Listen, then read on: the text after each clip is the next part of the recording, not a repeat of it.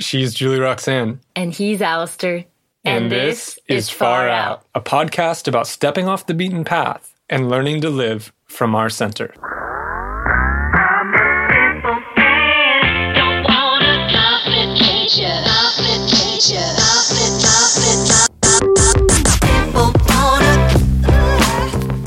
Zach's the kind of guy that picks up trash when he sees it.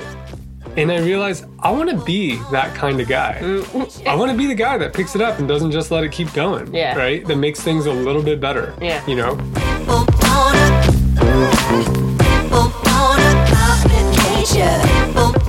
Because I actually think this attitude is better. Yeah. Or like For you. I actually think you will get more out of it than not doing it. It'll be nicer to be alive. That has been my experience.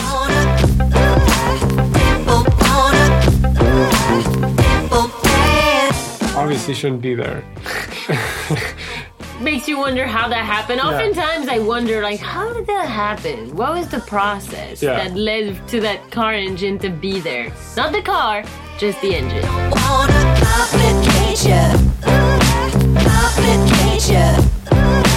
Well, hello beautiful people, and welcome to a brand new episode of the Far Out Podcast. What she said. What she said. We are very happy to have you today. We're talking about something that we've been reflecting on quite a bit for the past 3 weeks as we hung out in BLM land in Central California. I feel like I've been reflecting on this for the last 5 years. Sure, quite a bit. I get it. I know, you're a deep thinker, but like it's been more present in our lives for the last 3 weeks. We're talking about how to make a place better, aka picking up trash. Being the kind of person that leaves the place better than they found it. Yeah. I think that's ultimately what this is about. Stick with it. It's a fun conversation, exploration of a lot of different sides of it and our experiences with it. And overall, it's an invitation, as always. Not a you should. Not a you should. Not a you should. You do you. No guilt trip. You do you. We love you, and let's get into it. Let's get into it.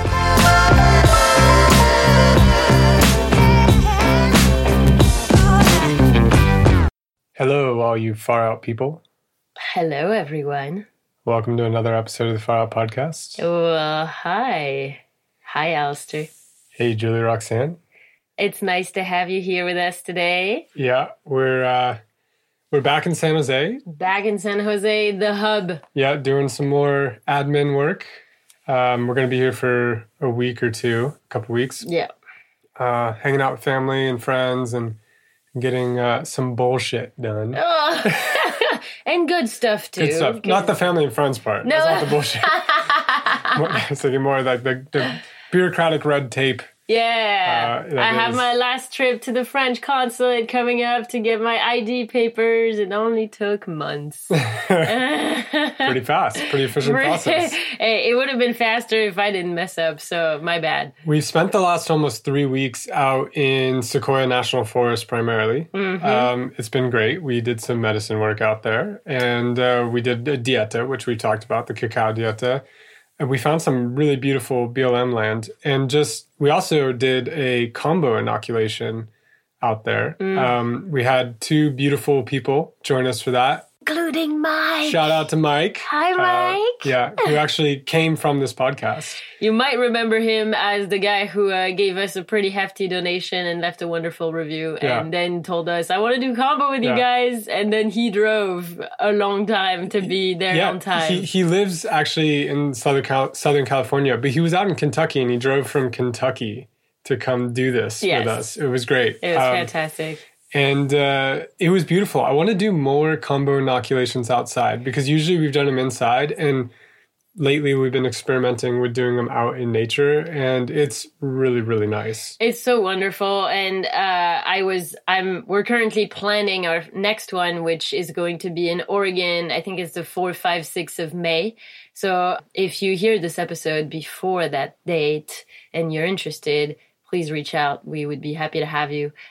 We have a few spots left, but I was planning for it and I was like, all right, I'm going to rent an Airbnb. That's going to be the easiest way to do it. And then And then I was like, oh, I don't want to do it in an Airbnb after we did it outside. And it's actually turning out that we might have the opportunity to do it outdoors on someone's property. So we'll see what happens. We did it in this beautiful little, like, what would you call it? Not a canyon, but it was like it was a little kind of ravine. Yeah. And it was by the river, so you could go dunk in the river after. It was wonderful. It was glorious. And then over the last day or two, we drove through Sequoia National Park and Kings Canyon National Park and visited the biggest tree in the world and the third biggest tree in the world, General Grant and General Sherman. Mm-hmm. I don't really like that they're named after generals. Yeah, me neither. I was there and I was like, no, what's your real name? Like trying to listen, and it's like, I didn't get an answer. So many names. Yeah, exactly. It was that I'm General Sherman, if that floats your boat, but that's not my name. If you ever have a chance to go see the sequoias in either Yosemite or in Sequoia National Forest, Kings Canyon, or wherever, they are phenomenal trees. They're so incredible. It's hard to describe, but honestly, I had seen some sequoias out in Tuolumne Grove in Yosemite, and in Sequoia National Park, it's a whole different game because there's groves everywhere, and it's like you walk for miles in forest and just encounter giants. Thousands and thousands of giants. Yeah. Actually, it's phenomenal. It's probably the best climate for those trees in all of the world at this point. It's such a wonderful place, and I'm looking forward to getting back there. Oh, yeah. I was like, we only had a couple of days in the parks, and we were like, we need to get back here. Kings Canyon is really interesting because it's a lot like Yosemite without the crowds and the craziness. So I'm hoping we'll lead a retreat there in the future. Yeah. That would be pretty sweet. So this week, we thought we'd talk about picking up trash. Picking up trash. I know that. Bear with us if you're like, what the fuck? Yeah. Actually, of course, there's a spiritual component to this. Of course. Plus, you should know by now everything we talk about is interesting. I don't think we think through this or think about it very much. And this is not a guilt trip or you should do this. Yeah. But I think it's worth exploring our experience around picking up trash. And maybe starting with a story for me of where it started, which was 7 or 8 years ago. My good friend Zach, we were living in San Diego, and we lived close to Mission Bay. So once in a while, him and I we'd go ride our bikes or walk along the bay to a coffee shop and work together. And how San Diego of you? Oh yeah. You got to take advantage of it when you're there. Co-working. Yeah. And I remember one day we were doing that, and I think we were riding our bikes there, and we were deep in conversation on the way, and then he's like, oh, wait, hold on. And he stops the bike, gets off, picks up a piece of trash he saw blowing across the sand, puts it in his pocket, says nothing about it, and we keep going. And I said nothing either, but I noticed it. And from that day, it really inspired me. Just, it kind of woke me up. It's like, oh yeah, I can do something about that when I see that. Like I can take action. Yeah. Right?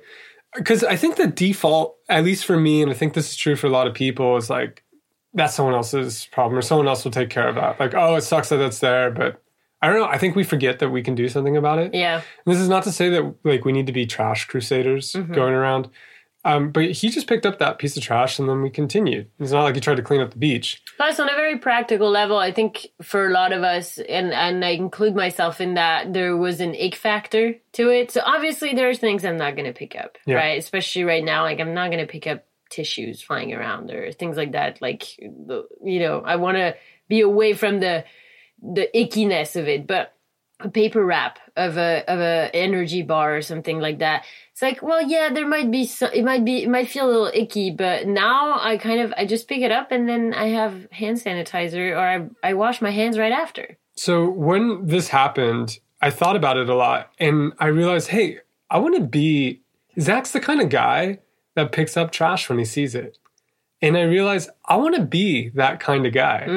I want to be the guy that picks it up and doesn't just let it keep going. Yeah. Right? That makes things a little bit better. Yeah. You know? Yeah. And from that day on, I started I kind of had a policy of like, especially when I was trekking anywhere in the world, or when I'm out in nature or whatever, one piece a day. One piece of trash that's not mine a day is enough. That's all. Like, and it's not like something I go out and search for, but it's kind of like if I see it and I haven't picked up my piece of trash, all right, there's my one piece today. Yeah. I'm going to be that kind of guy. Yeah. And that has had a pretty profound impact for me because since 8 years ago, I regularly pick up trash when I see it. Yeah. And I hadn't been doing that before. And I credit that to Zach's example. It was a contagious activity. Mm-hmm. And I would say at this point, I don't know, but I would say I probably have picked up near a dumpster full of trash. Who knows? A lot of trash, pounds and pounds of trash. Yeah. Because of that one action Zach took. And he said nothing about it. It was by example. It wasn't like, oh, we should, or, oh, damn society, like, or the world's falling apart or whatever. There's none of that. It was just, I'm going to do something about it. We moved on. And ever since I've been picking up trash. And so there's a contagious aspect, I think, to our example around this. Mm-hmm. And the reason we felt really compelled to talk about this today is because we spent 3 weeks, as we said, on a BLM land outside of Lake Isabella, California. So it's a free campsite. It's gorgeous. There's oaks. There's different kind of terrains, like rolling hills and grassy patches. And then there's the river along, like flowing along. And it's magical. It's magical that this place is free for us to enjoy. And we saw families that, maybe wouldn't have had the financial means to go and camp for 5 days at a campsite somewhere. But because this was free, all they had to do was buy the camping gear once, and then they could take their kids to enjoy nature and to spend time by the river when otherwise that might not have been the case. All sorts of people were enjoying it, including us. Yes. And when we got there, we parked at a beautiful spot. But what we noticed at a lot of these spots, especially around campfires, is there's a lot of broken glass. That got me thinking about that problem, the problem of broken glass. Because you have a bottle, right? And of course there's vagrants and some homeless, and I'm sure, other stuff going on there. It's obvious, you do see beer cans and things like that. So like all sorts of people, live here at different times. But you see the shattered glass everywhere, and it like glints in the sun, right? And obviously that's a big problem. Like we saw kids playing on a skateboard, and they were skating down rocks, which at the bottom had a bunch of shards of glass, right? And if they had fallen, it could have been bad. Or it just removes your ability to walk barefoot in nature, which is unfortunate. And so I was thinking about this problem, like kind of like from a philosophical point of view. It was like, the problem is that it takes one careless act that's very easy to do to shatter a bottle of glass, right? It takes almost no energy or attention or skill or effort, right? Just one drunk person throwing a glass, or just one person accidentally knocking it over, whatever. And then you have a bunch of shards all over the place, right?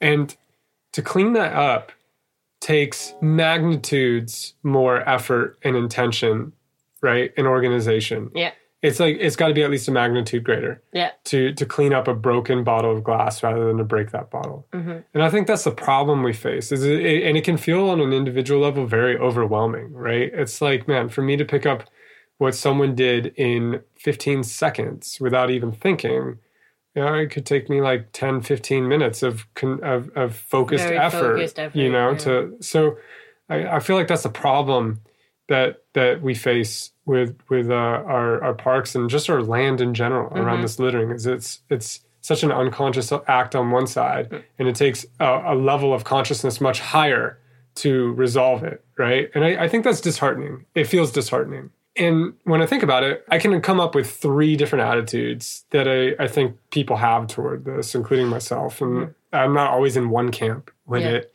But the first attitude is, well, we can get really pissed off at the person who did it, right? Like, just be like, oh, screw them, and like, God, the sacred place, and then not do anything about it, right? Like, just get upset at the person and feel anger toward that person and not do anything about it. And that's not good for us, and it doesn't help anything really. There's another attitude, and there's variations, but these are general categories. The other attitude is, oh, well, that's someone else's job. I think this is where most people fall. is that, okay, well, oh, that sucks, but I didn't do that.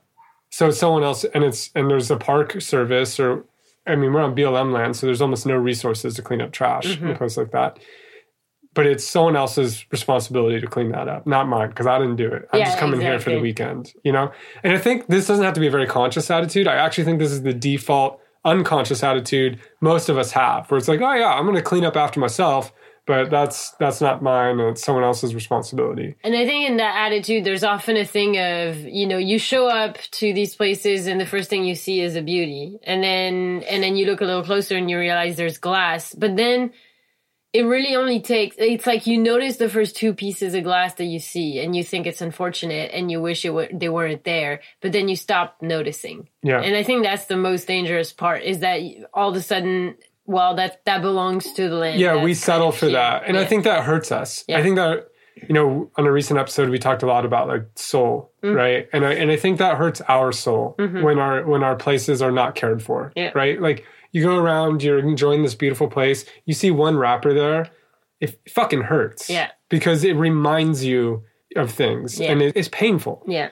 And I think that has a real psychic cost for all of us, right? And also, I mean, just, do you want your kids growing up around glass? Anyway, so that's the second attitude.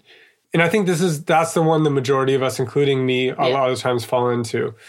And that one's not very helpful either, because we don't take responsibility, right? Like, we've kind of given away some of our personal power to make a positive change or difference in the environments we care about and that we spend time in, right? We're not, like, we don't take our own responsibility for caring for it. So there's a third attitude.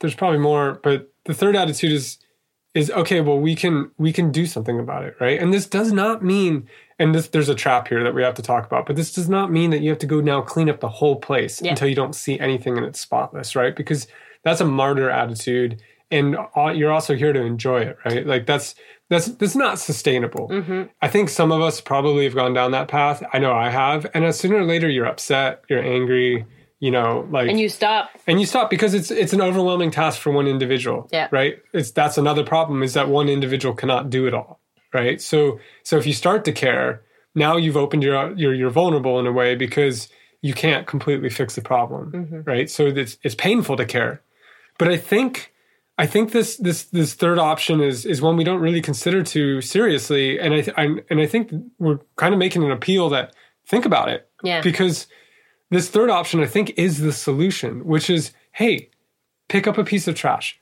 I think as a baseline, or as just like a getting started rule, just one piece. You go out to a beautiful park or wherever you like to spend your time, right? Or in the city even, right? It's like, are you the kind of woman that's going to make the place a little better than you left it, right? Just a little bit. Doesn't have to be a lot. Because I think what you're doing is starting to create a relationship with the spaces you inhabit, right? And what I found really beneficial about that, so basically his third attitude is like, okay, I have some power to make things better, and I'm going to exercise that when I see something. So I see a piece of trash, I'm going to intentionally go pick it up. I see a little bit of glass, I'm going to pick it up. And I think that's where it starts. And I think that is a attitude which, if cultivated, we quickly realize, one, is extraordinarily rewarding. Yeah. In several ways. One, the place you spend time in gets better. Yeah. One of the examples, so what we did in the beginning when we got to our site, it was littered with glass. And we didn't realize right away, right? That's what I meant. It's like, it always takes a little bit of time to look closer. Like, when we arrived, it was just, oh, wow, the trees, the river, the hills. And then the next day you're like, I took a walk just here to go and pee, and I realized there's glass everywhere. Everyone knows that feeling where you go somewhere and you're like, oh, there's a can shoved under that rock. Yeah. You know, like, ugh. I hate that. Like, damn it. That is a whole, in my mind, that's a whole different thing than like a broken glass, because it's like someone thought that the crushed up can of beer under the rock was a good idea. Yeah. Or the classic, like, bag of trash in the campfire for someone else to pick up. Yes. All these things, right? But like, okay, we can be outraged. I think to some degree we should. I think it's healthy. I don't think it's healthy to become adjusted to our places being trashed, right? Like that's the danger. But the problem is that if we don't, then we have to experience feelings like outrage, feelings like pain, feelings like, our own guilt or responsibility in this So there's negative feelings that come with taking action because you have to recognize the problem to take the action. So I think that's probably why a lot of us prefer to maybe like adjust or stay unconscious to it, right? Like, not my problem, not my responsibility, right? But there's a lot of benefit in this third attitude that I've noticed over, I would say, 7 or 8 years of practicing it intentionally. And the first one is just that you're the kind of person who makes a place better than it was when you arrived. You have a positive influence on the places that you go. And I think this is it's really small, right? And it's just with trash. But I think that attitude, that's how I want to be in life. I want to leave, whether it be with people or any aspect of life, my hope, my intention, my ideal that I'm striving toward, and I miss all the time, right? It's an ideal. It's not, I don't hit it all the time. But the ideal in my mind is I would like to leave things better than I found them. I would like to leave people better than I found them. I would like to leave my environments, nature, the other beings in this world better than I found them. Yeah. And I think it's very powerful to start embodying that and acting from that place because I found it's incredibly rewarding when I'm embodying my values in a tangible way. It also actually makes the places I spend time in nicer because so after we started picking up a little bit of glass, we just kind of decided, okay, we're going to put a plastic bag outside the camper. We hung it up outside the camper for whenever we walk to go meditate or we walk. I was camping at the time, so I was walking down to my tent, which is, 20 yards away from the camper. Whenever I walk, if I see something, I'll just pick it up. And then when I get up to the camper, I'll put it in there. Or if I'm going down, I'll put it on a rock so that when I come up, I can take it with me. And slowly but surely, the paths, there was a trace. It's funny because there's like a negative trace, right? Because the whole idea is like leave no trace. Yeah. But there's stuff there. So by removing it, because you knew it was there, it's almost like walking a path through a meadow. You can see where you've been by the fact that there's no longer glass here, right? Like, and it was a small area. The place was huge and we didn't try to clean it all up. But where we spent time, it noticeably got cleaner and better. And you can almost feel the land like sighing in gratitude. And there's like a couple of things to add to that. The first one is with this, if you have this attitude of like one piece of trash a day, because it is so intrinsically rewarding, you usually do more.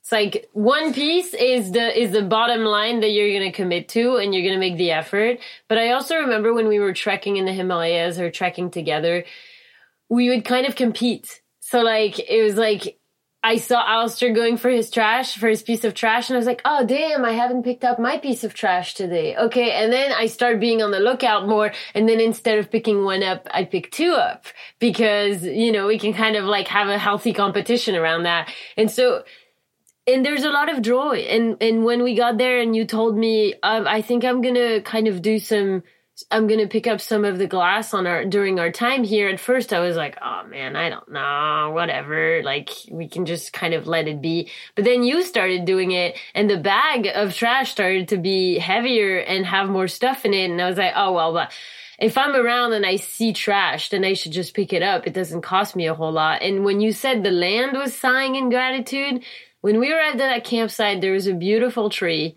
that had no leaves. And we were almost wondering, we didn't know at first, but it was an oak tree. And we didn't know if it was dead or not. It was growing. It's like massive trunk and it was growing from the rock. It had like destroyed the rock in the process. It was pretty impressive. And we were wondering for a few days, like it looked like it was completely dead.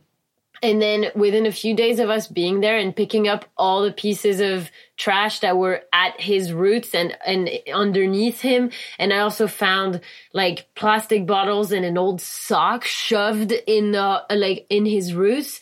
As we removed that, within literally 3 days, he started having little buds of leaves that were getting formed. And then 3 days later, he was in full bloom, like super fast. As if he was... And who's to say he wasn't responding to what we were doing? It's like, someone's paying attention. Yeah, his name's Barnabas. He's a cool guy. You'll know him if you see him. Yeah, if you go hang out at the land, you know it's Barnabas. It's pretty obvious. He'll say hi to him for us.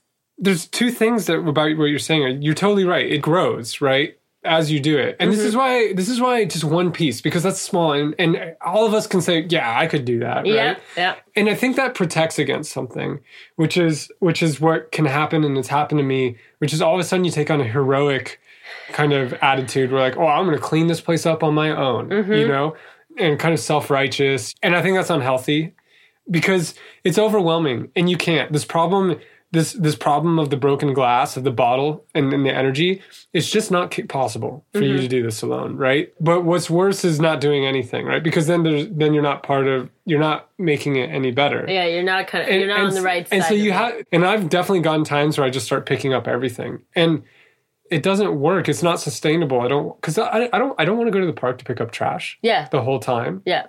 But I do like the idea of leaving it a little better than I found it. I feel really good about that. And then it gets contagious because as you do it, there's some positive reinforcement. And this, in my mind, is kind of like the alchemical, transmuting lead to gold in the alchemical sense, because there's something negative about trash being there, right? And the energy that put it there, whether it's unconscious or intentional, it's the lead, right? And by picking it up, and I think with this kind of attitude of like, I'm gonna do one piece today or whatever, and I'm gonna intentionally leave this place a little bit better for me being here. You turn it into gold because you get the benefits of that. And I think that's one of the things about those other kind of attitudes where it's like, oh, it's not my responsibility, or, oh, fuck that person. God damn it, they shouldn't be allowed here, or whatever, right? Those you get the negative aspect of. You give away your power, you kind of fall prey to hate or anger or whatever, or self-righteousness and all those things. That's not good for you either. Yeah. But this third one, by just, you actually can transmute it into a positive feeling for you and a positive impact on the land. I think that's really, really magical. And it's hard to overstate, like over time, really feeling like, yeah, I'm that kind of person that does that. But I think this kind of what that gets at is the fact that on some like really woo-woo spiritual level, we're not separate from the lands and the spaces we inhabit, right? There's an illusion of separateness, but we're not. And as we make the land better, we make ourselves better. As we heal the land, we heal ourselves. And I keep thinking of this image of like, you know, the Japanese art that got very popular recently because people love the metaphor of it, where it's like, if you have a broken bowl or a broken piece of dish, you will mend it with gold, kind of glue or, you know, sealant. And so the places where it got broken are actually, it's made stronger and it looks more beautiful. And it's a unique individual piece of art as a result. Yeah. And I think that's really important. And to your point about not overwhelming or overburdening yourself, as you said, we don't go to these places solely to make them better or pick up trash. That's kind of a result of us being there. We're not trash warriors. No. And I remember when at some point we went down to the river through like a new path, and I discovered a place that had a lot of glass on the way down. And my first thought was like, oh man, I'm going to have to come down here and pick up trash as well. That's not really what I want to do.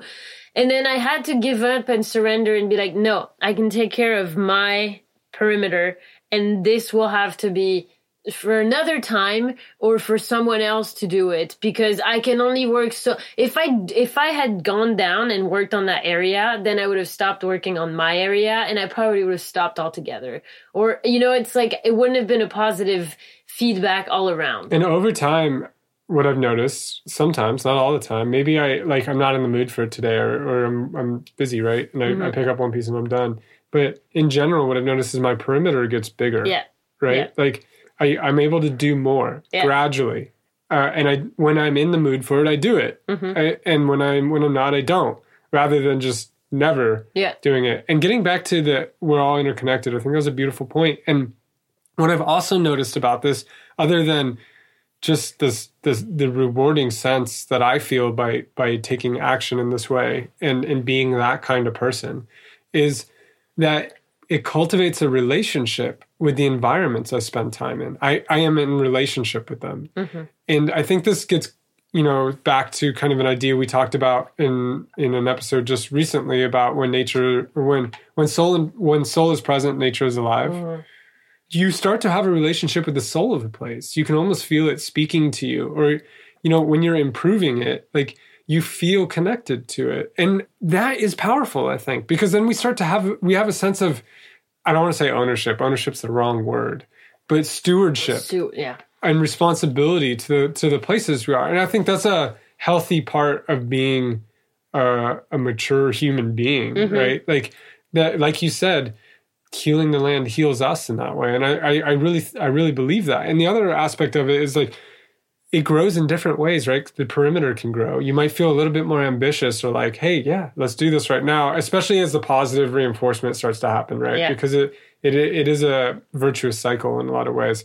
But the other thing is, and I don't ever, other than I'm really like talking about it on this podcast and with a couple people close to me where we're talking more about the idea or the spirit of it, it's not something I tell other people to do. Same, yeah. It's not like you need to go spread the word. Plus, to be clear before you go on, I don't think we're telling you that this is what you need to do. We're just sharing our experience and proposing that as an invitation for you to reflect for yourself. Because I actually think this attitude is better. Yeah. Or like for you. I actually think you will get more out of it than not doing it. It'll be nicer to be alive. That has been my experience. Yeah. And a byproduct of it is that the land is healed or cleaned up a little bit and that other people can enjoy. All those things are great, but for me that's never been I've never been motivated by the you shoulds. Yeah, no.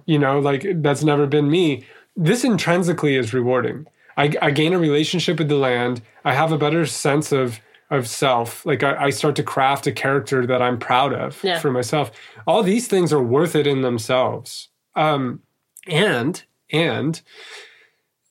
just like Zach did for me, like this all came from Zach picking up one piece of trash one time without saying anything. All came from that. Is the fact that he stopped. We were on our way somewhere and he stopped and picked it up. And that really left an impression on me. Mm-hmm. And I think when like doing this, I do this and now you do this. Yeah. And it's cool because when I met you and you were doing this, I don't want to say that I was not doing it because I can't remember, but I also remember my mom doing that when we were kids. We would go on walks in nature and she would always pick up the trash that she saw. And she would also tell us, and she would get a little outraged or upset at what people left behind. And she would tell us when we were kids, like, well, here is glass. Glass takes, I don't know, hundreds and hundreds and hundreds and hundreds of years to actually decay fully and not be visible anymore. And I grew up on a tropical island and you wouldn't imagine the amount of glass shards or like glass pieces that we found being regurgitated by the sea because they would be polished, right? So they would actually look really good and you could definitely make art out of them. But it's like that probably has been there for at least 100 years to be that polished. And it's been in the sea this entire time when it shouldn't have been. And so these understandings that these things, no one's going to pick them up if you don't. Like who's going to pick? You're here. Why are you going to wait for someone else to come? And then if you don't pick them up, it's going to take a very, very, very long time for them to actually decay. And I think that's the one thing also that I've reflected on is those places that place we were at in California. Those glass bottles had not just been broken, 3 days prior. They were in the ground. Some of it was like, you could tell that it had been a while. And it led me to wonder, like, how many people have come and gone since then that haven't done anything about it and that have just walked by. And not to shame anyone, not to guilt anyone, but it's like, you made this point to me, and obviously I'm very new to this concept because we don't have BLM lands in France, but this land belongs to all the inhabitants of the country, right? Of the state. It's public lands. And it's like, if someone goes in your backyard and smashes a bottle of glass and then leaves it there, you're not going to pick it up?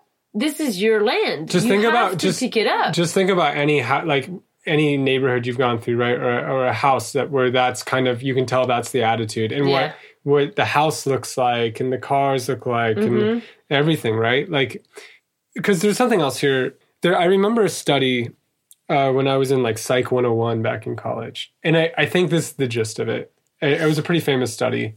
I think it was done in some city, like New York City or something. And they studied like an area, like an alley or whatever, where basically if all the glass windows were as they should be, as soon as you break one glass window, it invites more of that kind of energy and behavior. Yeah. And all of a sudden vandalism, graffiti shows up. So it was actually, what they found was that it was very important to, if there was one broken glass window or whatever, to restore it, to care for it when it happened, because not doing it invited more of that stuff. It was a signal, right, that you could do that here. Also, I think it spreads the idea, right? Like you see that, and that idea is now present because it's already there. It's just, but if it's not, that idea is harder to come by. Like, so it invites more of that behavior. And I think, so I think there's a different, when you have pristine land, I think it's harder to litter there. I think it's harder for that stuff to gain root. But if you have a piece of land where there's like plastic bags floating around and like car parts and things, it's not hard to put another piece there, right? Yeah. Like, because you see it's like, oh, other people have done this and well, it's not a big deal here. Yeah. But I think when it's cared for, I'm not saying it's not going to happen, but I think it's much harder to have that kind of attitude of throwing something here. Well, it's like, the way I like to think about it is there's probably, you can think about it as like a duality of energies. There's the energy of entropy that is kind of this slippery slope where, a broken window, you don't fix it right away, then there's a graffiti, and then there's really quickly a trash can, and then you don't, and then you become overwhelmed, and then you don't even deal with the window anymore because you found a way to fix it, and you put a piece of plywood or whatever, right? And so there's kind of the energy of entropy, but there's the energy of order and structure, and trying to restore things to the way that they are meant to look, and for a sort of pristine. Which again is a higher level of consciousness. Yes. Right? It's a higher level of effort and energy.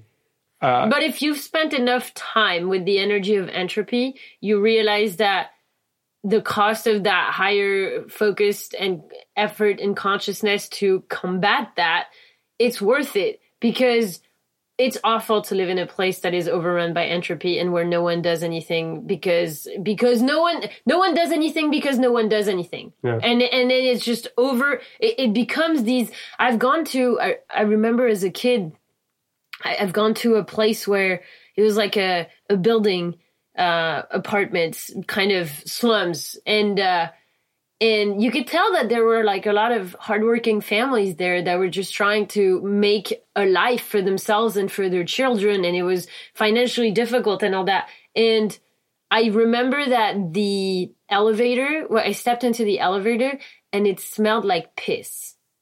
And that is from the standpoint of like the people who organize the building, like who take care of the building. That is not a huge thing to deal with, right? You just go and clean up that thing. But if you don't clean it up, then all of a sudden you have a building that smells like piss. And then, well, if that's the case, then if I need to pee, I'm going to pee there because that's already, like, why should I prevent myself from relieving my bladder when no one else has stopped themselves, And it's like, so that's kind of like slippery slope energy. And all it takes is one or two people to say, no, I'm not going to let that happen. Because it's basically cultivating a different spirit, right? And I think like we said, there's a virtuous circle there. It's contagious because it's rewarding. Yeah. And it takes more effort to start. And there's certain barriers you have to get over by like recognizing that things are bad or whatever, right? But once you do that, it's contagious in the fact that it's rewarding, self-rewarding. So you might be more motivated to do more of it as you do some of it. And then it's also other people notice. And when they see that spirit's contagious and other people start doing it. And this is why, like, I think the best way with this particular thing of picking up one piece of trash a day is like, just start doing it yourself. Other people will notice. And some people might start doing it themselves. They might think about that. It's like, that's a better way to be in the world. And I want to be more like that person. Yeah. And so they'll start doing it. I'm not saying everyone's going to, but it does happen. And for each person that does that, that's a really big win. That's a lot of, it can lead to a big change. Yeah. In that way, by being an example and by it catching on and by it being rewarding and you slowly as you can, doing your part, that actually, I think there is a non-linear aspect to that, right? Yeah. That can become exponential in the same way that the degradation of a place can become exponential. And I think over time, it's not just I want to be this kind of person. It starts to become, what kind of community do we want to be, right? And, it gets contagious in other ways. Like at the end of our stay, we were serving combo in that nice little ravine or whatever. It was a gorgeous place. But there was a car engine, a big, heavy engine that took 2 people to lift in this ravine that we had to move to do it down there. Obviously shouldn't be there. Makes you wonder how that happened. Yeah. Oftentimes I wonder, how did that happen? What was the process that led to that car engine to be there? Not the car, just the engine. And so we had this practice for the last 2 weeks of, cleaning up where we were and noticing the effect it had. And, just noticing the fact that where we were slowly got better. There's something really powerful about that. Yeah. So at the end of it, I think because we had been cultivating that practice, we thought to ourselves, hey, we could move this engine out of here too. Yeah. That felt like a really big stretch even from where we were standing. Because I was like, I think it's not so much like, oh, it's too heavy, we can't carry it out. It's like the massiveness of it. It almost felt like, well, that thing's not meant to be moved. Like someone else will have to deal with this because we can't, or because it's too big. Or there was a sense of more permanence of it being there. But you kept bringing it up like, when we leave, we should try to take it out with us.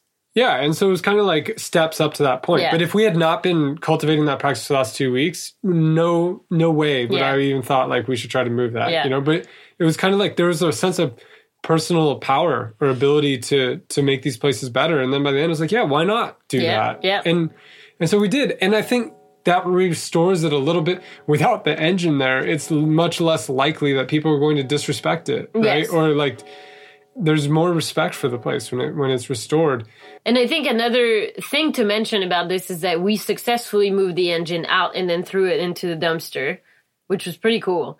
Also, it was an effort. I mean, we had to get it up the ravine, into our truck, and so drive it to the dumpster. we actually had to be 3 people to put it in our truck. It was an effort, but it felt really good. But also, because I think, again, this is like a safeguard for that, I'm going to do it all myself. Alongside that engine was also like a kind of plasticky bumper thing in the car. It was like the shock, one side of the shock. It was part of the frame of some sort of vehicle. And yes, it had like okay, got it. It was metal, and it was heavy, and it was big. Yeah. I didn't realize it was metal. But anyway, it was pretty big, and those were the 2 pieces of trash that were down there, like the really big ones. Yeah. Big car parts. And my first impulse was like, oh man, if we do the engine, we're going to have to do the other one. That's the trap. So there's a sense that I'm not going to do either. Yeah, right? Exactly. Like, oh, well, fuck it.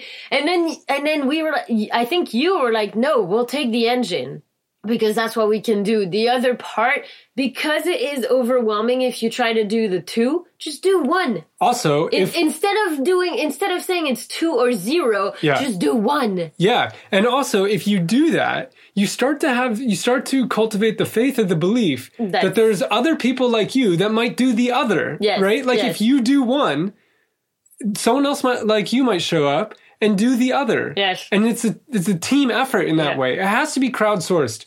So, and this is why, but I really think this is a solution that could work. Yeah. And so here's an idea I have. I just want to share it with everyone listening, because I'd love someone to run with this idea. I think it would work. You have these BLM lands, like, okay, we have our national parks, right? Where it's like we put resources toward taking care of them. And I think our national parks are really well taken care of. Yeah, overall, yes. most of the national parks I've been in are very clean and they do a great job. We did pick up trash right next to General Grant the other day. Of course, there's still a problem that these projects never get the amount of resources they need or the staff they need, right? And so you still have that entropy problem of like a few trying to... We have this mentality in the U.S., and you pointed at it earlier, it's like, these are our public lands. But the way we set up taking care of them, which I think is good, I definitely think it's good, is that we put resources to the government and then they hire people or whatever, and there's programs that take care of them for us, right?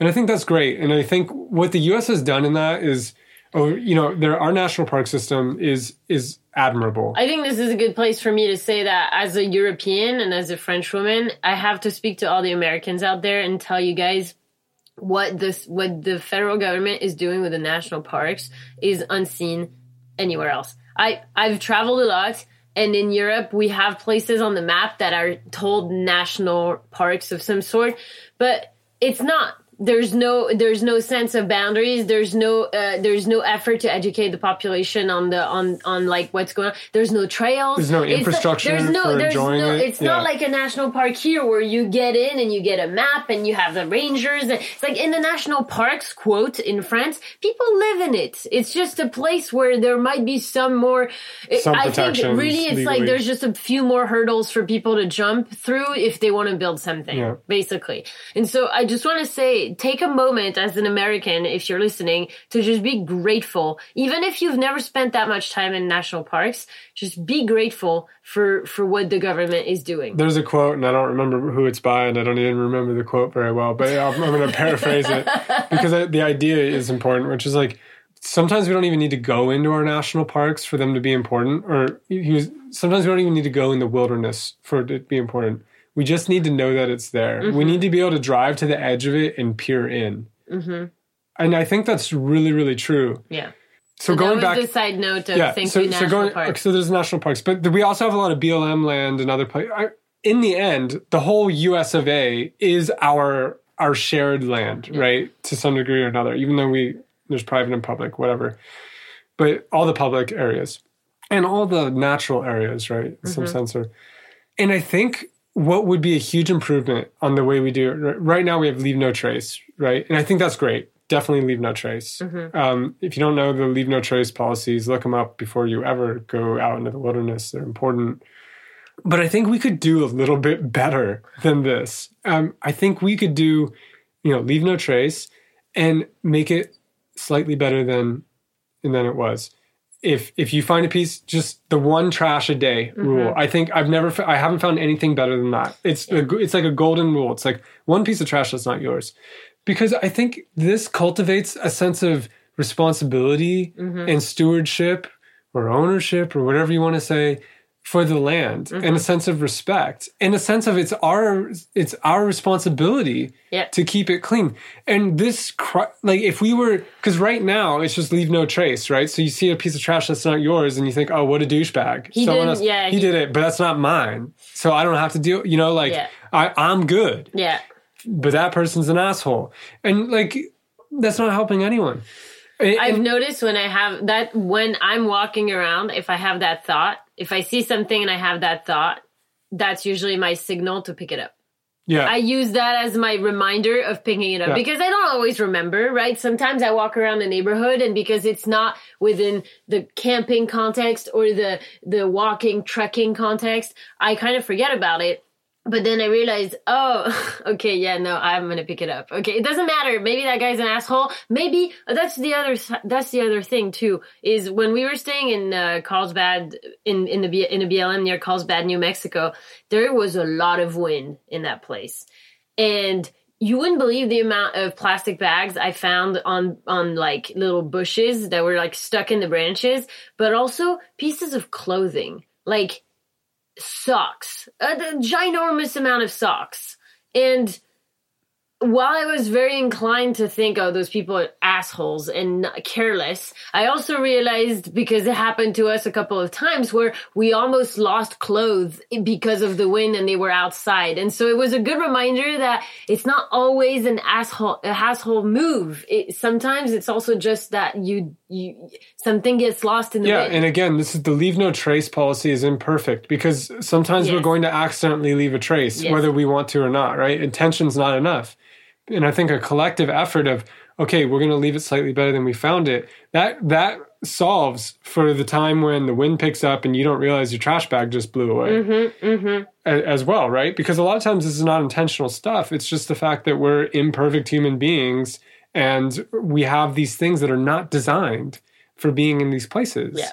And so I think we have to crowdsource a solution to this. And I don't think we can rely on our park service or the government to do this for us because they're just understaffed and under-resourced, and you run into that problem of a few against the many. Yeah. And so I think a real simple solution to this, and I think there's the way, I'll get to this in a second, the way to implement this, to test it and see, is I think we have to start cultivating a new mindset about this, which is, yes, leave no trace, and make it slightly better, and pick up one piece of trash while you're there. It's not hard.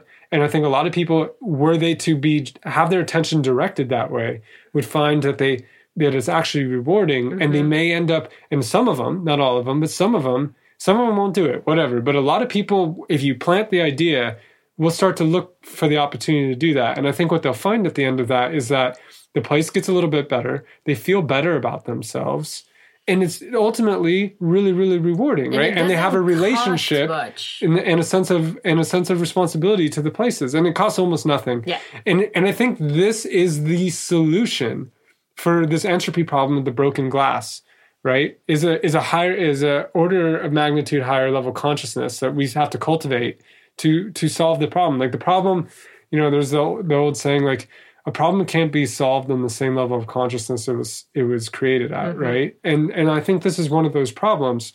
And I think that we would all enjoy our time out in these beautiful places more for doing this. Yeah. I actually think we would come back feeling better about it, about ourselves, about our time there. Yeah. It would make our relationship with these places even stronger. So I don't think it's like a sacrifice in any way. And I think it enhances your time too. Yeah. Like it makes it more worth it. What feels better than knowing that your presence somewhere healed it or made it slightly better for people to come? Super and for the environment. And so here's how I think this could be implemented. If anyone wanted to run with this idea, is like doing probably some sort of test study, right, in a place. I don't know how you measure it exactly, but the idea would just be to start putting up signs encouraging, and I think you go with the one piece of trash per person, like per day, right? Yeah. Like, hey, leave no trace, please, and help us be the kind of place that makes this place better, right? Pick up one extra piece of trash, like. I don't know exactly, but that would be it. And the way I think about it is you put a couple of these signs wherever you put like your trailhead signposts and your public information, right? And then you measure it and you talk to the park rangers and see like over time, there would have to be some sort of information campaign to kind of put this new idea into the public. And I can see resistance to like, oh, well, I don't want to go to the park with my kids to pick up trash. And it's like, no, it's not that, I don't think it's a lot to ask. Of us. It's not like you're going and picking up. It's not like those trash cleanup on beaches and stuff like that. It's like you're going on your walk, and if you're a family of 4, you pick up 4 pieces of trash. Yeah, I think we'd be a healthier society and happier people. Yeah, as a result.